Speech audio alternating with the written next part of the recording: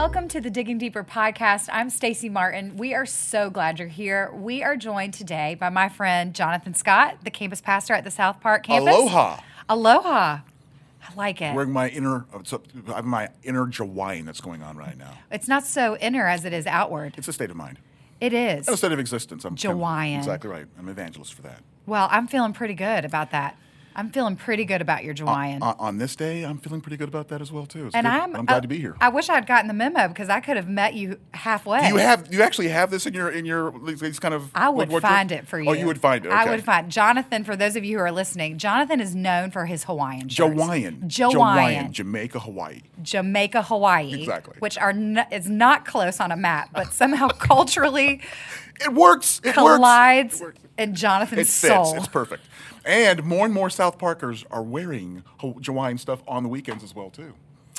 Well, look at that. It's a craze. It's a craze. Yes. Everybody's getting on board. Well, the other craze we're in right now is talking margins. Mm-hmm.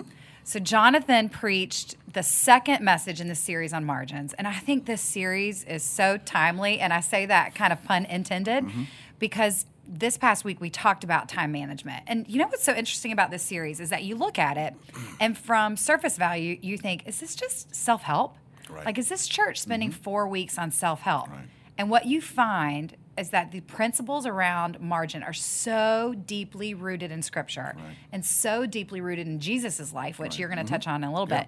But it's so neat to think about what margin actually is, and how Jason described it a couple weeks ago, and you did too, is that we have space to be able to respond to God and the dreams that He's given us and the opportunities that He presents us with. Right, but especially the distinction that margin is that space between load and limits. And what I said this past weekend is we may be okay in understanding what the load is, but we don't have a really good perspective of what our limits are. And margin is a place from which we can be recharged. We can have a renewed sense of and a clarity of our purpose so that we manage our loads well by realizing sometimes we can't do everything and that we rely on a power and a source greater than our own strength. Why do you think we don't know our limits? I think it's because we have been brainwashed by a culture that says we can do anything. Whatever you put your mind to, you can do. That's not true. Human beings are by nature finite beings with finite resources and power. But I think there's a certain sense of our identity, maybe self-worth, which is where the self-help comes in, I think, where we believe we can pretty much do anything and we're going to try for approval, for acceptance, for promotion, for prestige, for power, and so we kind of cross those boundaries in order to be able to achieve something that's really beyond us. I think some of that also has to do with our pride. We kind of want to be like God, which was the first lie in the garden. Oh, man. Yeah, and so we're going to do whatever we can to try to attain that level, not realizing, however, that sometimes that comes at a painful cost in relationships, identity, all those kinds of things. Yeah, I feel that acutely. Very much I so. don't like to say that I can't do something. I don't like to tell people no. I don't like to admit that I'm not capable of accomplishing something or just digging a little deeper or pushing a little harder. It's really hard to do that. Well, why do you think you don't want to say that or admit that? I don't know. I think for me, there's probably some people pleasing there. Okay. I think it's actually that I don't want to let other people down, but really I think it has something to do with my ego and pride. Yeah. Even though I like to say it's because I don't want to tell you no because I like you and I don't want to let my friend down, but really it feels good to be capable. Mm. I'm reading this book. I've read it a couple times, Present Over Perfect by Shauna Niequist. Okay. It rocks me every single time. And what she talks about is this idea of dying a slow death of just being capable, being the capable one, always being the one that never leaves any space to be present. It is powerful. Very much so. Mm-hmm. So last week, 2 weeks ago, Jason said our first homework in this whole series of Margin was a prayer of surrender. How'd that go for you this past week? Actually, it went well because Jason now here's the thing, that it goes well doesn't mean it goes perfectly. In other words, either every day or with the same intensity every day. Some points I didn't do it right away, but I did it later on. Sometimes it came out quicker than it needed to.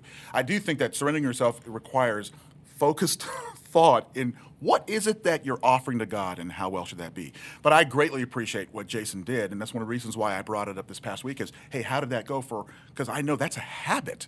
That's tough to break into, especially if we're used to doing things on our own. But for me, it did give me cause to pause and recenter myself in being able to offer all that I am. And so the prayer came out differently, from day to day. I think there was one day that maybe I missed, but caught back up later on, because the goal is to start the day with that. And guess what? I'm used to a high revolutions per minute activity, and sometimes you can just get out of bed and get on with it, and you realize, oh yeah, I just forgot to take care of the most important business, even before quiet time. Is to be able to have that conversation with God. That was me. I did really great for a few days in the morning. I mean, I even told Jason, the first morning I'm looking at myself in the mirror, getting ready, and I pray, like, Lord, I give you my brain, I give you my thoughts. I go all the way down my ears, my eyes. 2 days later, it was like 10 o'clock at night, and I'm obsessing about something as I'm laying in bed thinking about it, and I think, I should be surrendering this to God. I didn't even start my day with surrender, but I'm going to wrap it up. God, I surrender these worries. Yeah. And I think it's important for us that when we miss it, not to focus on the fact that we miss it, because, again, it's a new kind of habit. So with any kind of habit, sometimes there's failure at it, but there's a pursuit and a resolve to say, no, this is where I want to be, so I'm going to grow to that place, rather than to assume success and perfection in the process. And wouldn't Satan want to use shame in such a way? He always does. I mean, to keep us from surrendering. Like, you failed so bad at just this weekly prayer of surrender. You should just not surrender. Well, that's the irony of how he works. He actually seduces you into thinking you can do it, and then when you don't, he says you can't really do it at all. So pride in one way, but then condemnation in the other. Always to keep us off balance and to keep us dependent upon ourselves, and never to actually rely on God. Sneaky son of a gun. Yes, I tell he you. is. He's been at it for a while. So how does Satan use things like busyness, or the things that we use to cram into our lives, the things that we use to squeeze God out? How does he... Well, I guess that answers my question. How does he use those things to squeeze God out? What would you say are some of those things? Well, the book of James says that actually what Satan does is he connects with some type of an inner desire that we already have. It's either an illicit desire that we shouldn't, that he magnifies, or it's a natural desire that he distorts, right? Oh. But either way, he's able to, and by the way, when we say Satan, we actually mean his influence, because he can't be everywhere at the same time. He can only be in one place. And Only God can. Only God can. And sometimes I think Satan's got a whole lot more of the important people to deal with than just me. He can send somebody else. But he works at being able to, through his henchmen, at magnifying what's going on in the inside of us and distorting it in such a way so that rather than the issue of merely time, it's what are the obligations? What are the expectations? And what I've heard him or them say is either you don't have enough time to do this, so cut corners.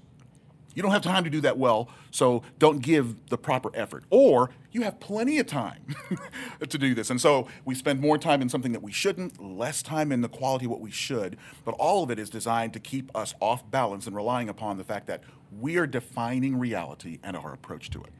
Well, that's so interesting, because I think we treat time like it is a 4-letter word. And not a 4-letter word that means good things. The type of 4-letter word that gets your mouth washed out with soap. Yeah, that's right. But I don't think that was God's original intent for time. No, as a matter of fact, our problem with time is we think it's ours. We think it's ours to spend. We think that we can pretty much use time in whatever way we want, where time is really a gift and a grace. One of the things I mentioned is that time is that precious fragment of eternity that God entrusts to us as a stewardship. We don't see it that way. We love to use the term discretionary. That clause right there means I can pretty much, I got to give the 8 hours to work. I got to give this to the kids. But there's some time here I can just do whatever I want to. I have 90 seconds of discretionary time. Exactly right. As opposed to realizing, wait a second, it's all his. As a child of God, do I have the freedom to use time exactly whatever way I want to? Not really, because it's not mine. We're all on borrowed time in that sense. But it's meant to enhance life. Kind of that illustration I used at the weekend about the death watch. Oh, yes. I cannot imagine who bought that watch, but I'm sure they did. I'm sure you can probably find it on Amazon. Very much so, yeah. That counts down backwards based on your expected life expectancy. How much time you've got left, and therefore how to use that time well. But I will tell you, that definition of thinking of our time, the season that we're in, as a fragment of eternity was really interesting to me. Yeah. Like, it hit something deep in my heart of, even in how I parent and how I spend time with my husband and my neighbor, the intentionality with I do things. If this really is in fact a fragment of eternity, which it is, yes. Gosh, the way I do that is so different than just like I just got to power through this next hour, get it over with, so I can move on to the next thing. Yeah, that makes a big difference. One of the illustrations that I got about that was a person that said, imagine taking a point of a pencil, drawing it infinitely one direction and then the other. That's eternity, if infinite. Going without stopping. Then he said, then take a pencil and draw a vertical line at some particular point on that. And the width of that line represents your life. The width. That's your birth and your death, just the width of that line in the sea of eternity. And yet what's amazing is how you spend eternity is influenced by how you deal with the breadth and the width of that line. Wow. The dash. And so, yeah, it requires us to spend time clarifying our purpose, because it only comes once that way, and yet it's so impactful with the way that we prepare for eternity and how we live that in the present. And so, yeah, I will tell you one of my greatest challenges is taking the time to evaluate the quality of my actions, of my thoughts, being able to reflect on the day. How did the day go? Did I accomplish the things? So unfortunately, I don't tend to do that. Why do you think that is? The rush, the expectation. It's just, I got to get these things done. I'm always motivated by the things that have to get done, and I neglect the fact that God is much more interested in how I'm getting done. Have you always been like that? Because you're a high energy person. Do you feel like your natural cadence as a person lends itself to that? It is more now than it used to be, but I'm older. But I remember at another So you're church, speeding up and not slowing down? I'm not sure exactly what that is. I'm not sure how to qualify that. That algorithm's a little... But I had a counselor, a Christian counselor, that one time asked me, he said, Jonathan, I've watched, the speed of your speech, which I'm continuing to work on, but also how fast you walk, how fast you move. And he asked me the question that stopped me dead in my tracks. He said, Jonathan, as I've watched you, question I have for you is, what's driving you? And I remember when he asked me that question, I stopped, because the obvious answer would be, well, the kingdom of God. But I realized that was not the case. And for days, I actually went on a journey to figure out, what is driving me? Why am I living at that pace? It was a wonderful period of my life of having to actually evaluate my motives, my driving forces. And I had to realize that sometimes even ministry can be done with ulterior motives rather than the pure ones of serving God, which comes off really quickly. But you realize there's something else that's been going on that sometimes keeps that pace. But you're right. I've always been an extrovert. I've always been motivated. I've always been moving. But especially with things that have happened in my life, it's really caused me to slow down the thought process and realize that some of the things I've been told about God, interpreted about God, they weren't necessarily true, and I've had to question the things that I was taught as well. So how is God revealing that to you? You said you spent some time to try to figure that. How does God reveal that to you? Well, a lot through the Scripture. Sometimes when I open the Word, and this also has to do with how I've learned to spend time with God over the years. It used to be that the question was, after you read the Scripture, it would be like, what did God say? What did you say to God? And there was 3 lines. And I would just, write something in there. Well, God loves me, Jesus loves me, and you're on with that. Something like that. Correct answer. Both of those correct That's answers. exactly right, with no thought whatsoever. And you close it, and I can say, I had my quiet time, off we go. But then something happened, and I figured, something, I want to fill that space. Not just write something pithy, but I actually want to fill the space. And when I started filling the space that was given to me, I needed more space. So when I said this weekend that writing forces me to slow down, because I tend to think that simply because I think it, it's reality and I've got it. No, I actually need to work it out. And so writing that stuff out causes me to realize, to think deeper about those things. And what that does is, it then forces me, or causes me, to look deeper into the Scripture, to not just go for the first thing that pops out at me, but to ask questions like, why did he write that? What was the purpose? What's he trying to get at? Because it can't be something that's superficial. Not in a relationship with a God who loves us as deeply as he does. And so because of that, I had to realize, gosh, simply because a person said it does not necessarily mean that that's all there is to what they said. And so I began to do research on my own, just to think through and read through, and I found that the Scripture is this vast treasure trove of wisdom that you can't get to the bottom of simply because you write stuff on it. There's more That's to good. it. Well, I loved how you highlighted the two very opposite seasons of fast versus feast. Yeah. Mm-hmm. And I love the juxtaposition of that, because there are things that we have to fast from in order to feast in others. And something about that word feast, I just kept thinking of abundance. We talk about this abundant life in Christ. And I think for a lot of us Christians, we equate abundance with more, like either more things, more blessings, or I need to do more for the kingdom in order to have this abundant life. Where do you see people not having abundance because of the things that maybe they need to fast from? What do you think? What do you think of those areas? Maybe let me phrase it that way. What areas do you see folks need to fast from in order to feast on the abundance of Christ? Yeah, there are many. I would say a couple of things. Number one, people are they're lacking peace of mind. Peace of mind. That seems to be in low supply. Now, here's the thing. With abundance that is offered to us from God, it's always available 24 hours a day, every moment. It's there. But because we are so preoccupied by other things, that's one of the reasons why Jesus could say, don't be anxious. So there's something. Anxiety, which has been told to me that that's the voice that the soul makes when it's trusting in something other than God. And because of our preoccupation with other things, it's robbing us of the peace of mind we have in realizing that our identity and our security is not found in anything on earth. So that's one thing that people are being robbed about. And because of all the obligations and because of the have-tos, the got-tos, or else's, we tend to think that my security is wrapped up in how I accomplish things. So peace of mind. I also think the affection of God. The affection of God, we believe really that you got to do something to earn his love. Rather than realizing that what God did for us through Jesus Christ establishes once and forever the depth of the love of God. But even as Christians, we're still working to try to earn or be worthy of that love. I remember when Jesus had the conversation with the woman at the well, and said, bring your husband. And she says, I don't have a husband. He says, you're right. You've had 5 and the one you're with. The idea is that she was over and over again trying to get something, and Jesus was right there. I love that when he said, the one who is speaking to you, when she mentioned about the Messiah, it's me. I think we're trying to find the Messiah in so many other things, and we're not experiencing the depth of the abundance in not just what God gives, but who God is. That's always available to us. So peace of mind, affection and love, acceptance, and I think also affirmation for our capacity. We were made to be image bearers of God. We were designed to reflect the eternal nature of God, not to be God, but to reflect that nature. We settle for so much less when we try to be like anybody else.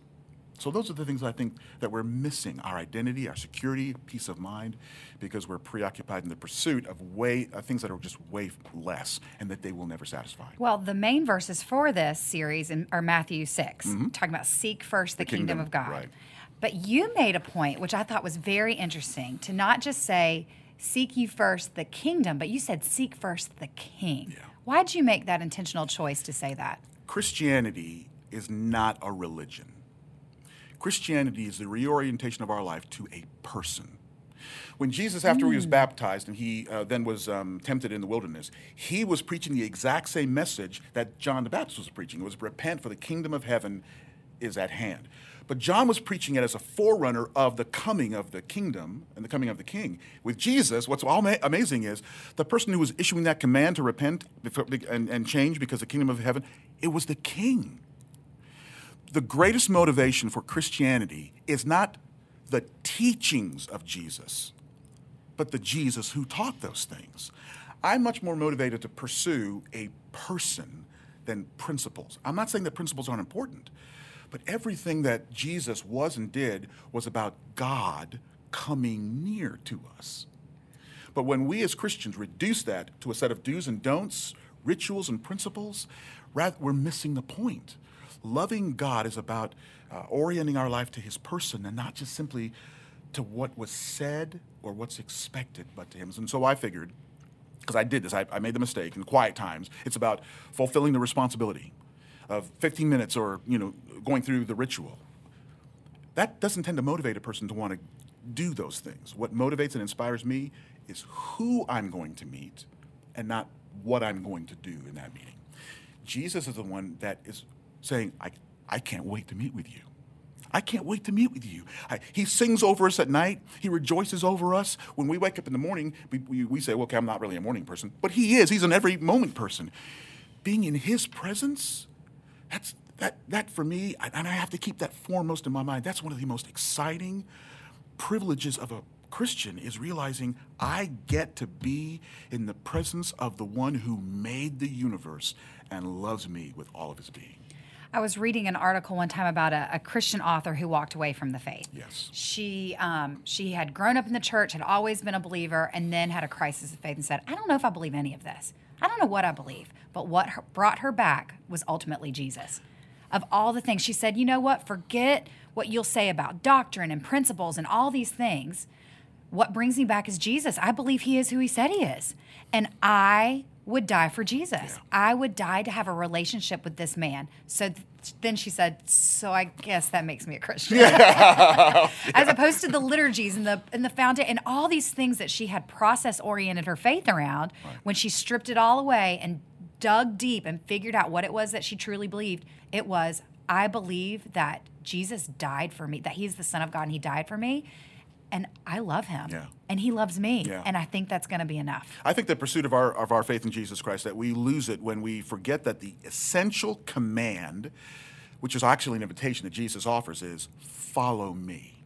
Follow me. Jesus, in offering rest, he says, for those of you that are weary and heavy laden, I will give you rest. Come and learn and take from me. It's not just, as a matter of fact, to the Pharisees, he said to them, you search the scriptures diligently because you think that in them you have eternal life, but those scriptures testify of me, but you refuse to come to me.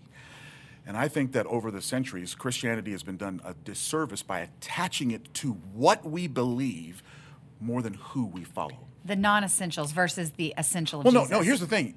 All those are essential, but they're not central. Central. That's a good. Very much so. It's Christianity. It's Christianity, which we've made a philosophical principle rather than, again, the orientation of our life to a person. And so that's why I said, look, for trying to figure out how to margin your time, start by recognizing it's not a thing you're supposed to be doing, but a person we're after. Well, you said that Jesus was an incredible model for time management. And, we look at his life for things like service and loving people in the fringes and all these kind of big ethereal things. But you can look at him for time management, too. Yeah, very much so. What did he do? Well, especially if you identify what was his priority in time management. There's a passage in John chapter 5 where Jesus says, the Son does nothing unless he sees the Father doing it. Whatever the Father does, the Son does as well. That means that Jesus' priority was not simply getting things done. It was pursuing a constant, ongoing communion with the Father.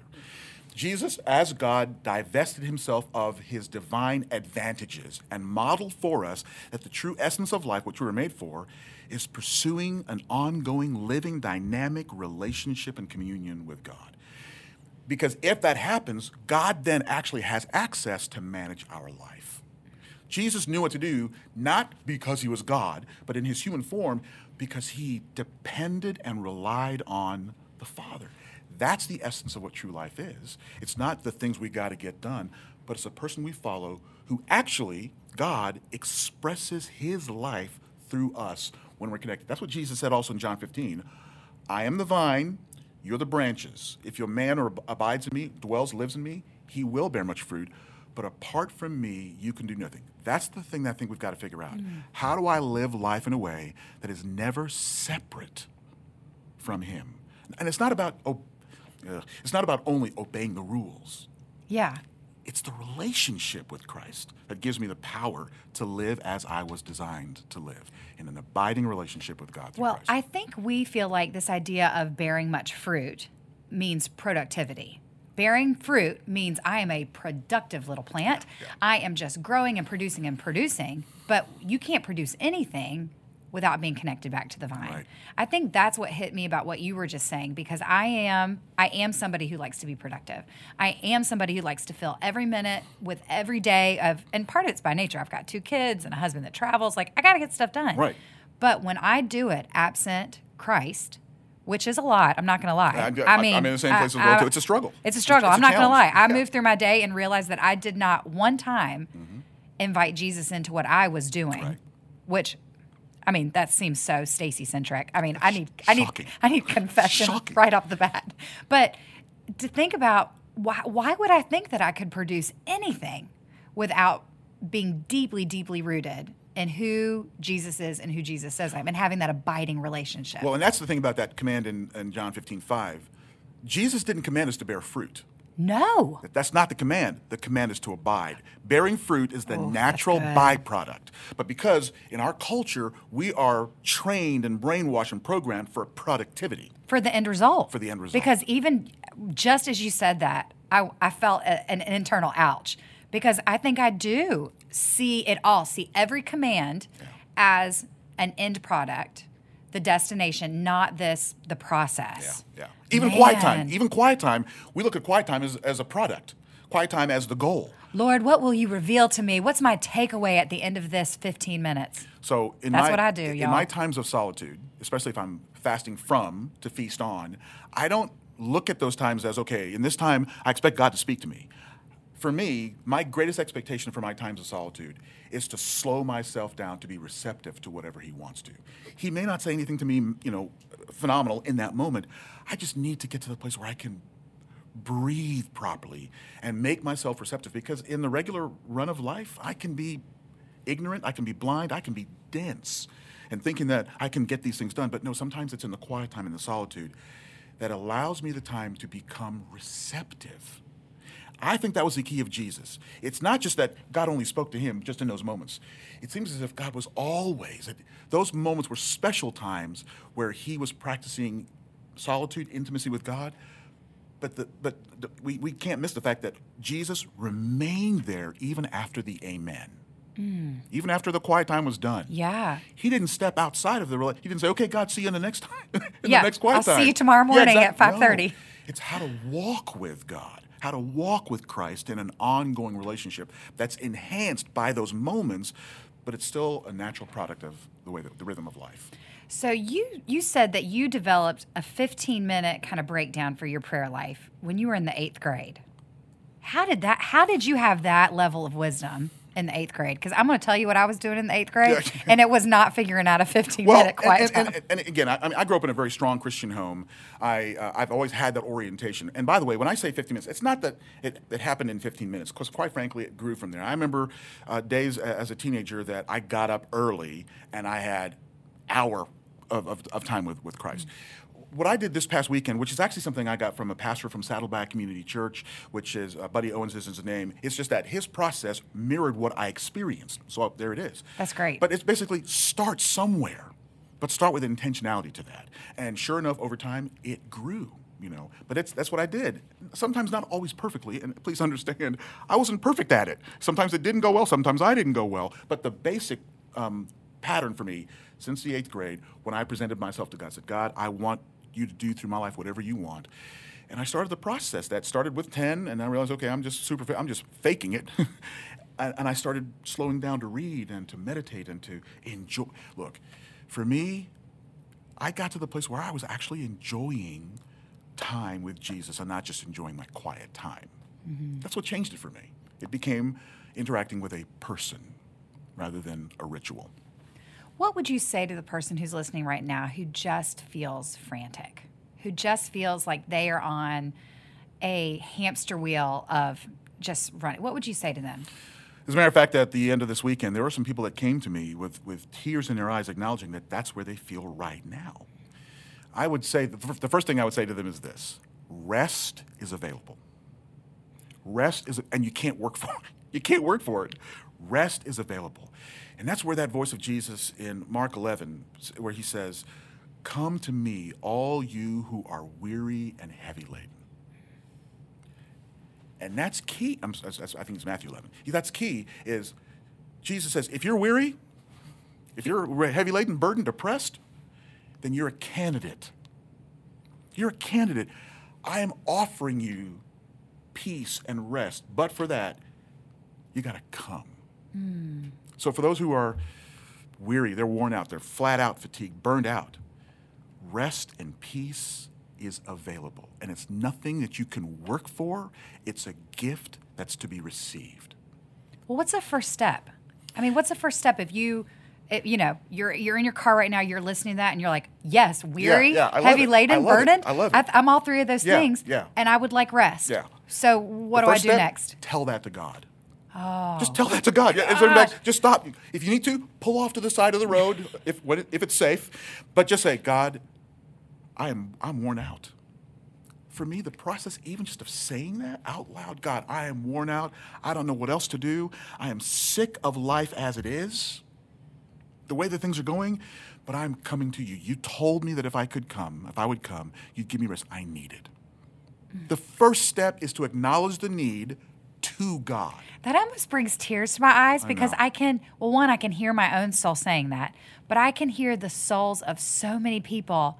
I can almost feel them on the other side of this microphone saying, those are my words. Yeah. You just said my words, and you said those words to my Heavenly Father for me.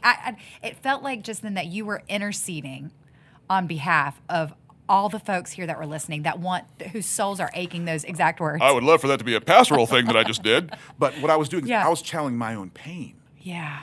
Because there were times in my life where all of my intelligence, all of my theological acumen, all of my passion in ministry, it was nothing. And I came to God as a holy mess, or maybe an unholy mess. But I just cried out. I basically said to God, God, I can't do this anymore. Or I don't even know if I want to do this anymore. But I need you. I am crying out to you. I need your help. And sometimes that would end in just a puddle of tears and brokenness that I know that somehow God is attracted to. He's attracted to our admission of brokenness and brings the comfort. How did God do that for you? How did you find that rest? He would bring to my mind passages of scriptures that were no longer simply just like fortune cookie wisdom. Mm-hmm. It was as if I actually heard Jesus speaking to me based on what's in the scripture about his love, about perseverance, also finding, even in the midst of the brokenness, a sense of peace, that I was not alone. I knew at that point that God did not abandon. It's almost as if God was just always there, not even in the background, right there, waiting for me to turn around and acknowledge that he's in the room. And at some points, I would feel just his arms around me. And what I would hear was, and this is, again, just Jonathan, what I would hear was not Jesus saying, I'll fix it. What I would hear him saying is, I know. Oh. I know. I've been there. I've lived that. I know. Deeper than what you're experiencing, Jonathan, I know. There's a passage in Hebrews that says that Jesus is a person, as a high priest, who is not unable to sympathize with our weaknesses because he's been tempted in every way as we are, yet without sin. Therefore, he knows how to bring us the encouragement that we... Those are the verses that would come to my head, is that Jesus is not just saying, get your act together and then let's talk. Yeah. Jesus is saying, no, bring your messed up act to me. I understand. I know. Well, Jesus even prayed that to God right before his crucifixion. Yeah. There's got to be another way. I can't do this. Yeah. It's too much. I don't have anything left. Yeah. Even though he knew that's why he came. Exactly. But in the face of what was coming, even as a being matter of fact, perfect God and perfect man. As a matter of fact, the scripture says that Jesus, and coming out of the garden of that time, he was anxious. He was a mess.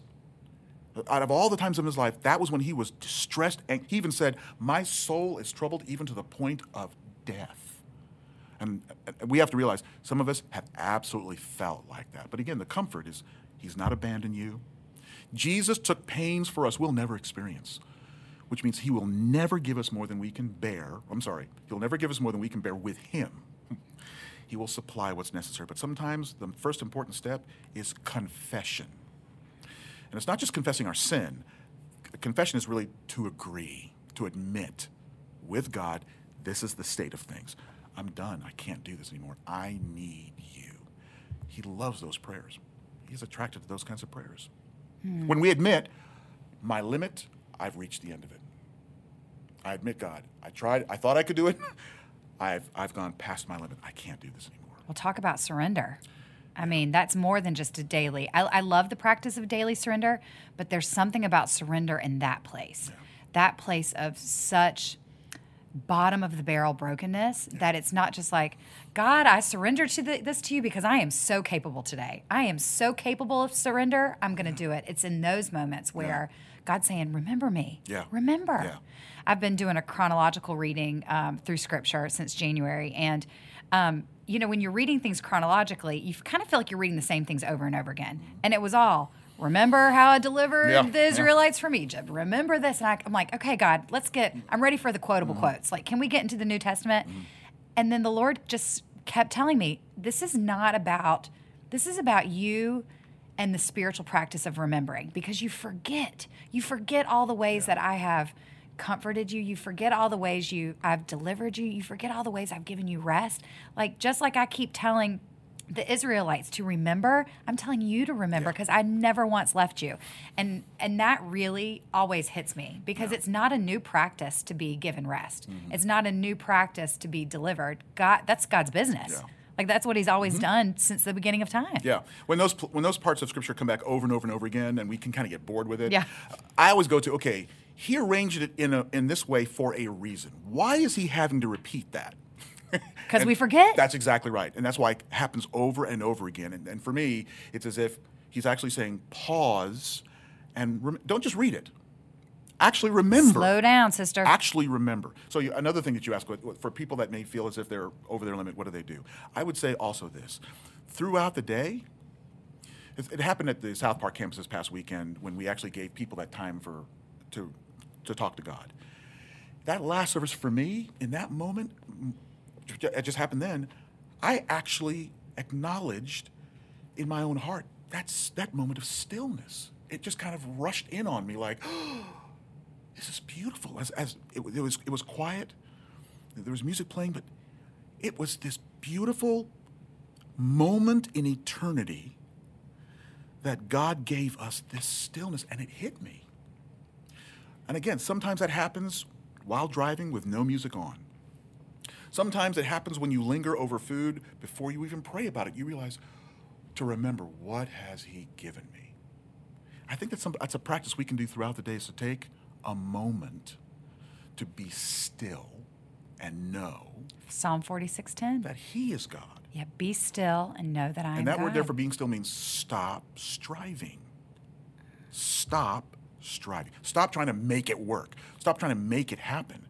And it's in those moments, rather than say, dear God, thank you for the food, in Jesus' name, amen. And you're gone. It's no, Lord, I don't deserve this. This, what I'm about to eat, even if it's unhealthy for me. These Doritos that I know came from your creation. Please do something with it, exactly. Nourish my body, Lord, with this processed orange cheese. But still, what I'm about to consume, it's a gift. God, I think we need to take time to be overwhelmed by his goodness. That's good. Yeah. Well, would you close us in prayer for all of our friends that are listening right now? Would you just pray for us? Yes, I would love to. Thanks. Love to. Heavenly Father, and I take those two words seriously. Heavenly Father. The fact that we can even call you Abba, Daddy. Thank you for every gift that you give to us, especially extravagantly thrown through the sacrifice of your Son, Jesus. And Father, I pray that for all of those who are listening, for us, that we would take the time to remember the majesty and the magnitude of your love for us, that we would not allow the rhythm of our day, the frantic pace of life to crowd out or choke out the reality of your abiding, everlasting affection and love, and that, God, it is your desire to be gracious to us in ways we will never be able to count. And so I pray that you help us to enter into the comfort, the peace, the rest, the security of knowing that in Christ we are yours. We're yours. So express with fullness your goodness in our life, and help us to live with our hearts and our hands open to receive all that you are. God, we need you. We need you. And we confess that to you with the belief that you will satisfy us to the core. We thank you. In Jesus' name, amen. Amen. Thanks so much for being here this week. My pleasure. Join us next week as we are in our third week in this margin series, y'all. I hope this is as good for you as it is for me. I am. And for me. And for you. And for me, I mean, exactly right. Gosh, I am just learning so much. I feel like every single one of these podcasts is a personal therapy session. So I'll send you the bill. Yeah, you should. Yes, You should. You should send me the bill. But I just appreciate you being on here. And guys, I can't wait to see you next week as we dig a little further into what it means to have margin. Aloha.